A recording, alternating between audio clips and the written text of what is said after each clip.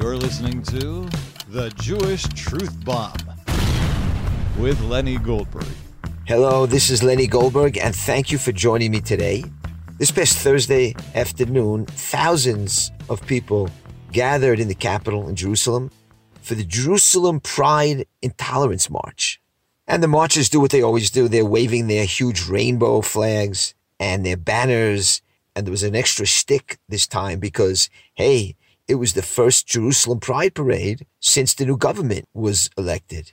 So that gave the journalists a nice narrative to play with, that this march was the first since the election of that hardline, religious, nationalist, homophobic government, which includes lots of homophobic senior ministers. If you're against a gay parade in the middle of the holy capital of Jerusalem, you're homophobic. And the thing about these rainbow people is they shove everything down your throats. You know, if you ask the Jerusalem residents if they want this circus in their town, most would say no. Jerusalem is known for its conservative and religious populations, but the rainbow people don't care. They're going to shove it right in your face, whether you like it or not. It wouldn't matter if 99% of Jerusalem was against it, because those religious and traditional folk, they don't count. It's the elites of Israel that decide things, and they'll let that rainbow parade just trample over the holy streets of Jerusalem, no matter what the people think, just like they do in the United States and in Israel too now, indoctrinating children with this stuff, whether we want it or not. Now, it's bad enough that a lot of secular Jews are into this, and the elites are letting it happen. What's bothersome is when the religious community starts to embrace it. I'm talking about the Orthodox religious community. For instance, the Orthodox organization Young Israel, they sent out a directive that any kind of trans person, if he comes into your shul, you have to embrace him, and it's okay to seat him in the women's section. That is, in Orthodox synagogues, you have a men's section and a women's section. If this trans guy wants to be in the women's section, let him go. Maybe they're supposed to let him into the women's bathroom too. And there was an article last week in the Times of Israel, and it's entitled like this: Am I an abomination? An Orthodox publisher speaks to gay teens. And what the article is about, it's about the Orthodox publishing house Koren, which publishes the Chumash, the Bible, with translations. It's decided to take into account what the gay readers are thinking and feeling when they read the text. What are they feeling when they read the book of Leviticus chapter 18, when it says, "You shall not lie with a man as one lies with a woman. It is an abomination. Do not lie with any animal to be contaminated with it." What is the poor gay congregant going to do when he sees that translation? You got to take into account his feelings. So the Orthodox publishing house is going to try to make their translation more palatable, so not to insult the guy sitting in shul. So they're taking a translation of the Hebrew text by Rabbi Jonathan Sachs, something that sounds a little nicer, so that nobody will be insulted and the Bible won't be homophobic anymore. So the publishing house Koren and the editors have this Chumash project, and for the first time, they're going to try to take into account the subjective experience of a gay teen reading these verses, reading the verses about not being allowed a man to dress up in a woman's clothing. How does he feel when he reads that? So instead of teaching these people that it's wrong, and maybe that will cause them to think about it a little bit, maybe they don't have to act upon this urge they have, maybe they can try to change. No, it's okay, because we're going to take this very harsh text and we're going to play with the translation a little bit. And I'll read a little bit from this article about what the Orthodox Publishing House, who translate these Bibles, what's going through their minds now. They admit that this law, that is the law against homosexuality and dressing up in women's clothing, it's generated both emotional turmoil and intellectual dissonance. The emotional turmoil is most acute for gay teens, just as their sexual feelings are awakening. How does the Creator make some people gay and then deny them a reasonable adult life, a life that includes love and companionship? That now the publishing houses who are translating these texts, they're now concerned for the spiritual life of the gay reader. And then the article quotes some gay guy who goes to shul, and he says like this: I remember sitting in shul year after year, listening to the verse and reading the Art Scroll commentary, and feeling such profound confusion and self-loathing and guilt when they read Parshat Acharei Mot, and it's on Yom Kippur, when everybody goes to shul, dafka. We read the end of Acharei Mot, where it mentions all these forbidden relationships. And he continues, for many, if not most young gay people, that experience begins in self-hatred and ends in anger. That is, if you're sitting in shul and you're reading on Yom Kippur all the verses against homosexuality and bestiality and all these other forbidden relationships, this experience creates anger and self-hatred, fracturing the sense of communal belonging, trust in the Torah, and often faith in God. So they're saying that if what's contained in the Torah doesn't agree, or doesn't reconcile with what you like, then that creates for you a lack of trust in the Torah, and you lose your faith in God. So if the Torah doesn't sanction homosexuality and bestiality and all the other LGBTQ freaky stuff, then we don't have trust in it. And it's alienating people, so they don't have that communal belonging anymore. You know, a lot of people think that the whole point of going to synagogue and praying together is to have a feeling of community. That's the point. No, it's not. It's a nice thing that when you go to shul and you pray together and you have a kiddush, it brings people together. That's terrific. But it's an extra bonus. It's not what Judaism is about. It's not about worrying so much that you'll insult somebody that you got to change the Torah now or change the translation so he'll feel part of the community. That's the most important thing. Community feeling, that warm and fuzzy vibe, that everybody's davening together and having kiddush and eating kugel. That's a nice side effect of it all. But I thought we're praying to Hashem and trying to fulfill His Torah. But this is just an example of a lot of things in Torah that people don't agree with and they can't handle it. So what do? They change it. This goes for a lot of subjects. There's a lot of mitzvahs that don't jibe with our Western mindset. Let's say the mitzvah to drive out the inhabitants of the land. Oh, I don't like that one. Let's change it a little bit. Let's find a nice translation so it doesn't sound so mean. Instead of translating it as you shall drive out the inhabitants of the land, we'll translate it to, and you shall drive the inhabitants in your car. I don't know.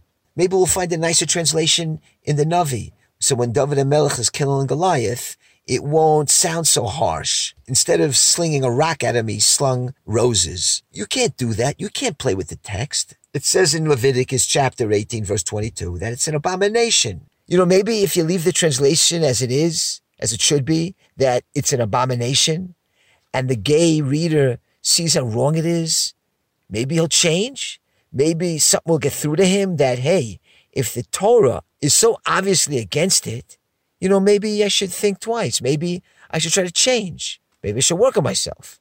Just like adultery is wrong. Nobody would say, well, I'm attracted to my neighbor's wife, so, you know, what am I going to do? That's how I feel. Nobody would do that. Nobody would say, oh, I'm attracted to little kids. Nobody would say, okay, then you can act on it. Well, same thing here. You're attracted to the same sex. You're not allowed to act on it. You got to keep it in your pants, as they say. Just like if you're attracted to your neighbor's wife. And what's troubling again is that it's become legitimate in the religious world, in the Orthodox world. And if you look at the biblical history, when Hashem brought the flood onto the world, and when He destroyed Sodom and Gomorrah, it wasn't just because there were gay people walking around. The sages teach us it's when it became law, when it became legal, and it was in legislature that they can marry, and it's legitimate in society, that's when God's fury came down upon Sodom and upon the world. And if you look at history, that the great empires started to fall when their moral fiber started to deteriorate. There's a direct link to that. And that's why America is going down. It goes hand in hand with the moral decay of America and the lack of values. There's a straight relationship between that and the eventual decline of that empire. Moving on to something completely different. This Shabbat, we read Parshat Ba'alotcha, and there's a very unique event described there, and that's the choosing of a leader. How do you choose leaders? You know, we're used to choosing leaders by their ability to make a great speech, their charisma, their organizational skills. Well, in this week's Parsha, the Torah lets us in on what are the factors that play a part in the choosing of a Jewish leader. And it has nothing to do with one's rhetoric abilities. What happened in our Parsha? As a result of the Jewish people sitting in the desert, Moshe Rabbeinu, he reaches a breaking point, something that never happened to before. He says, I can't carry the burden of this people anymore.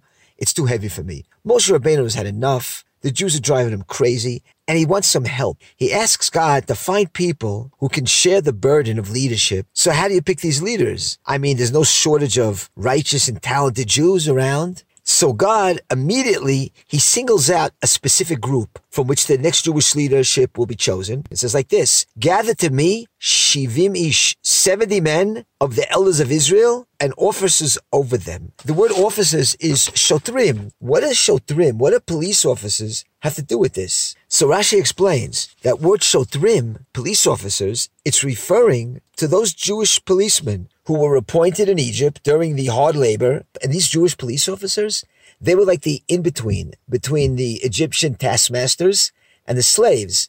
So who were these Jewish police officers? If you go back to the book of Exodus, chapter 5, Pharaoh, he lays down a rather heavy, if not impossible edict on the Jewish slaves. They have to produce a specific quota of bricks without even being given straw. So the Jewish officers were ordered by the Egyptian taskmasters to oversee that the quota was met. And if it wasn't met, the Jewish officers would be blamed and they'd be beaten. So they're in a dilemma. They're in like a capo situation where they're the go-between between the Egyptian taskmasters and the Jewish slaves.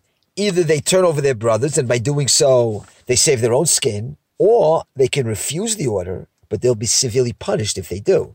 So yeah, they were supposed to be Jewish capos. But these policemen, unlike others who throughout history have been placed in similar situations, in our sad history, they refused the order, they refused to bear down on their already suffering brethren, and didn't hand over the names of the Jews who couldn't meet the quota. And what happened? They got beaten for it. And if you look at chapter 5, verse 14, in the book of Exodus, it says very quietly, and the officers of the children of Israel, whom Pharaoh's taskmasters had set over them, were beaten. Those policemen, they were beaten because they refused to hand over those Jewish slaves. They took the blows in the place of their brothers. So we see already the criteria for a Jewish leader. He's supposed to have Ahavat Yisrael, not just merely a slogan, but somebody who really has a record of it, who suffered for his brothers, a record of placing one's personal welfare secondary to that of one's own people. Let's say a guy like Jonathan Pollard. And so these Jewish policemen in Egypt, there's something special. You know, if you look at soldiers and policemen today in Israel, sometimes they have to carry out the policy of the government, maybe to dismantle a settlement, maybe to arrest good Jews. And what do they tell you? I'm just a small cog in a big machine. I'm just following orders. Just following orders. But that's not what the Jewish policemen said. They said, this is an illegal order. I'm not going to follow this order. It's immoral. It's a cruel decree. And I'm not going to carry it out. Yeah, I'm going to refuse the order. So that Mesirut Nefesh, that self-sacrifice, that readiness, that willingness to sit in jail for your people, to get beaten for your people, Mesirut Nefesh, self-sacrifice, that's the criteria of a Jewish leader. And speaking of self-sacrifice, I want to speak about a Jewish hero, maybe not everybody's heard of him, who was hung back in 1938. And we talk a lot here about the Lechi and the Etzel, and this particular Jew was the first one to go to the gallows, and his name was Shlomo ben Yosef. Let me tell you a little bit about who is Shlomo ben Yosef. Well, going back to those pre-state days, in the 20s and the 30s, Arab terror was out of control, like it is today. Not much has changed. And the reaction of the official Jewish body was havlaga. Havlaga, self-restraint. That was the policy of the leaders of the Mapai. Havlaga. Well, during that time, there was an especially brutal murder on the road of Akko and Tzfat when an Arab gang stopped a Jewish car and they killed the 4 men inside the car, and they raped the woman who was in the car multiple times and killed her. The reaction of the Sochnut, of the Jewish establishment then, Havlaga. Well, Shlomo ben Yosef was a member of Beitar in Rosh Pina, and he decided to break the Havlaga, this policy of self-restraint. And he went out early in the morning and planned a reprisal attack on that same Tzfat Rosh Pina highway. He waited on the side of the road, and an Arab bus passed by, and Shlomo ben Yosef threw a grenade at that bus and shot with his gun. The gun he fired missed its mark. The grenade didn't even explode, and the Arab bus continued on like nothing happened. Well, despite the fact that no damage was done, the British arrested him, put him on trial, and his verdict, death by hanging. And there were many efforts to save his life. There was a plan to help him break out of jail by trying to bribe some of the Arab guards. And Ben Yosef, he opposed any such plan. He said it would be a desecration of the honor of Israel, because people would think that I'm running away like somebody who's afraid. And during his last days in prison before being hung, these are some words he wrote to his friends. The Hebrew youth knows well that you can't achieve a homeland by by buying it with money, but only through blood and war. People will say that I failed in my action. That is, that the grenade didn't even go off. But I didn't fail because I'm going to be an example to others who are going to come after me, and they'll succeed. Tell the boys to continue my derech, to continue my way. And I have no doubt that they're going to continue, and many are going to end their lives the way I'm ending mine. But make no mistake, this is the path to redemption. I know that a lot of people don't agree with me, but in the end, those are the same people who are going to erect memorials for us in the streets, and our names are the ones that will be written in the pages of history. Well, on a Wednesday in June of 1938, the British hung the holy Shlomo ben Yosef as he was singing the national anthem Hatikva on his lips. And that's how he became the first Jew to be hung by the British in the land of Israel. Now, what's important about Shlomo ben Yosef, again, it's not his action. He didn't succeed. But it really was true that what he did was really the beginning of breaking the Havlaga, of breaking this self-restraint policy. Because after him, just like he said, many came after him. He became a symbol for the Jewish resistance movement against the British. You see, any movement of any kind needs ruach, it needs spirit, something concrete that the members of the movement can rally around. And up to that point, it was Trumpeldor who had taken command of the Galilee in Tel Chai, and he met his death there. He was shot by Arabs, and his dying words were, "It does not matter, it's good to die for one's country." So Trumpeldor's stoic death inspired the youth, and he became a national hero and a symbol. And Jabotinsky had chosen as a slogan for the Beitar movement the name of Trumpeldor's fort, and members of Beitar, they would greet each other not with Shalom, but with Tel Chai, after Trumpeldor's legacy. But after the British hanged Shlomo ben Yosef in the Akko prison, that symbolized the move from the defensive position implied by Tel Chai. After all, Trumpeldor was guarding Tel Chai, and he was killed doing so. But Shlomo ben Yosef, he went on offense. He was trying to go out and break the Havlaga and take vengeance on the Arabs. That was something new and different. And so Shlomo ben Yosef, he became the new symbol. And in many ways, Ben Yosef became a symbol for the Lehi, which was eventually established. In a 1943 memorial article, the underground group, the Lehi, they wrote, Ben Yosef, the fighters for the freedom of Israel, that is the Lehi, don't hold ceremonies at your grave. This is not a time for the people of Israel to hold ceremonies. The fighters for the freedom of Israel are faithful to you, faithful to your path, only we few. And so in that way, Shlomo ben Yosef, with his Misirut Nefesh, even though his action was totally ineffective, he paved a new path, a path of breaking the Havlaga, of fighting back, of taking offense. And that's the legacy of Shlomo ben Yosef. May God avenge his blood. You know, when you read the history and the struggle to establish a Jewish state and to throw off the yoke of the British Empire, when you look at the history, it was obviously that the Irgun and the Lehi, they led the fight against the British. It wasn't the Haganah. That's obvious to any historian. So you can ask, then why didn't the Irgun and the Lehi take over when the British left? I mean, in any other normal revolution, the guys who make the revolution, they're the guys who take over. Well, with Jews, nothing is ordinary. And in this situation, even though it was the Etzel and the Lehi who did all the heavy lifting, the Haganah, the Mapai, Ben Gurion, they took over the country. Why was that? Well, first of all, the militia of the Haganah was stronger than the militia of the Lehi and the Etzel. And the leaders of the Jewish agency, I mean, their whole thing was to rule. They wanted to be Balabayit. And the Irgun and the Lehi, for them, it wasn't that important who ran the country as long as it's Jews running the country and not foreign rule. And that's how it turned out that somebody like Ben Gurion, even though he was the last one to come around to understanding that the British have to be thrown out through the bomb and the gun, nevertheless, it's him and his cohorts who ran the country and continued running the country and continue to run the country because their whole thing is to stay in power. And if you want to bring it up to date, they keep that power through the judiciary. They don't need elections. They have control of the judicial branch, of the academia, of the media. But from the very beginning,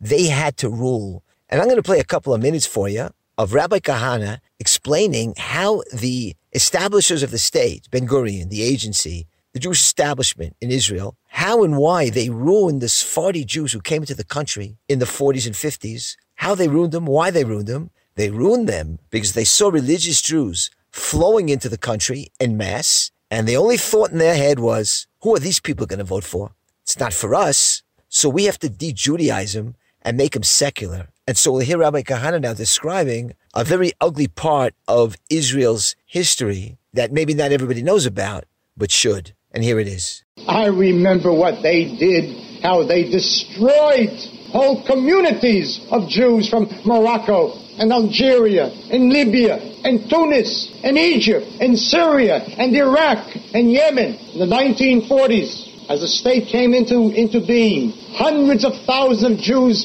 poured in from Arab countries. Every one of those Jews was a Zionist, a real Zionist, not a Herzl kind of Zionist. They were Zionists for 2,000 years. May our eyes behold, I return to Zion. That was real Zionism. They were warm Jews, religious Jews, Zionists. They came in not because there was any threat to them. They came because of the Chazon, the vision of Shivat Zion, the return to Zion. What happened to them? The leftist Mapai and Mapam stood and watched as 800,000 Jews poured into the country, and they asked themselves the only question that has any meaning to them, the only thing that bothers them, the thing that means more to them than a state, than the Jewish people. The question was, for whom will they vote? All religious Jews, for whom will they vote? They certainly won't vote for us. And so they went about purposely, in cold blood, to spiritually destroy an entire people. Jews were put into Mabarot, transit camps. And if you wanted a job, they asked you, where does your child study? In what school have you registered in? And if it was a religious school, there was no job. You wanted a job, they asked, where is your Pinkas Adom? Where is your red book of the Histadrut? You're not a member? No job. Fascism? I know who the fascists were. They speak of Fiyadatit, religious coercion. Let me speak to you about religious coercion. In 1948, 10,000 Yemenite boys came to Israel without their parents under the auspices of Youth Aliyah. Every Yemenite boy who came to Israel came with his Shabbat, with his Kashrut, and with his Simanim, the sign. That's what they called the Peyot, the earlocks, that every Yemenite boy had. The Simanim, because that was the sign of a Jew. For 2,000 years they had the Simanim. For 2,000 years they had the Shabbat. For 2,000 years they suffered, but they were Jewish. They came to the Holy Land. The Holy Land. They ripped from them their Simanim, their Judaism, their Jewishness. Children of 7, 8, 9. They ripped from Jews the only values that they had, Judaism. And they left them naked to pick up the values of Dizengoff Street. I sat in prison in Israel. I saw the Yemenites, the Iraqis, the Moroccans, who never knew what crime was when they lived in Morocco and Yemen and Iraq. They never tasted it. They came to Israel and were destroyed spiritually by people who cynically cared about one thing only: for whom will they vote? For whom will they vote? Yes, remaining in power still stands prominent for the Erev Rav. May God give us the strength to overcome them, because it's the Jews and not the Arabs who are the real obstacle to the redemption. And may that redemption come speedily in our days. That's it for me. Don't forget to tune into my Bible classes, Lenny Goldberg's Bible classes. You can Google that for a fun, exciting, and deep study of the Bible. Tune into that, and I'll be back next week, God willing.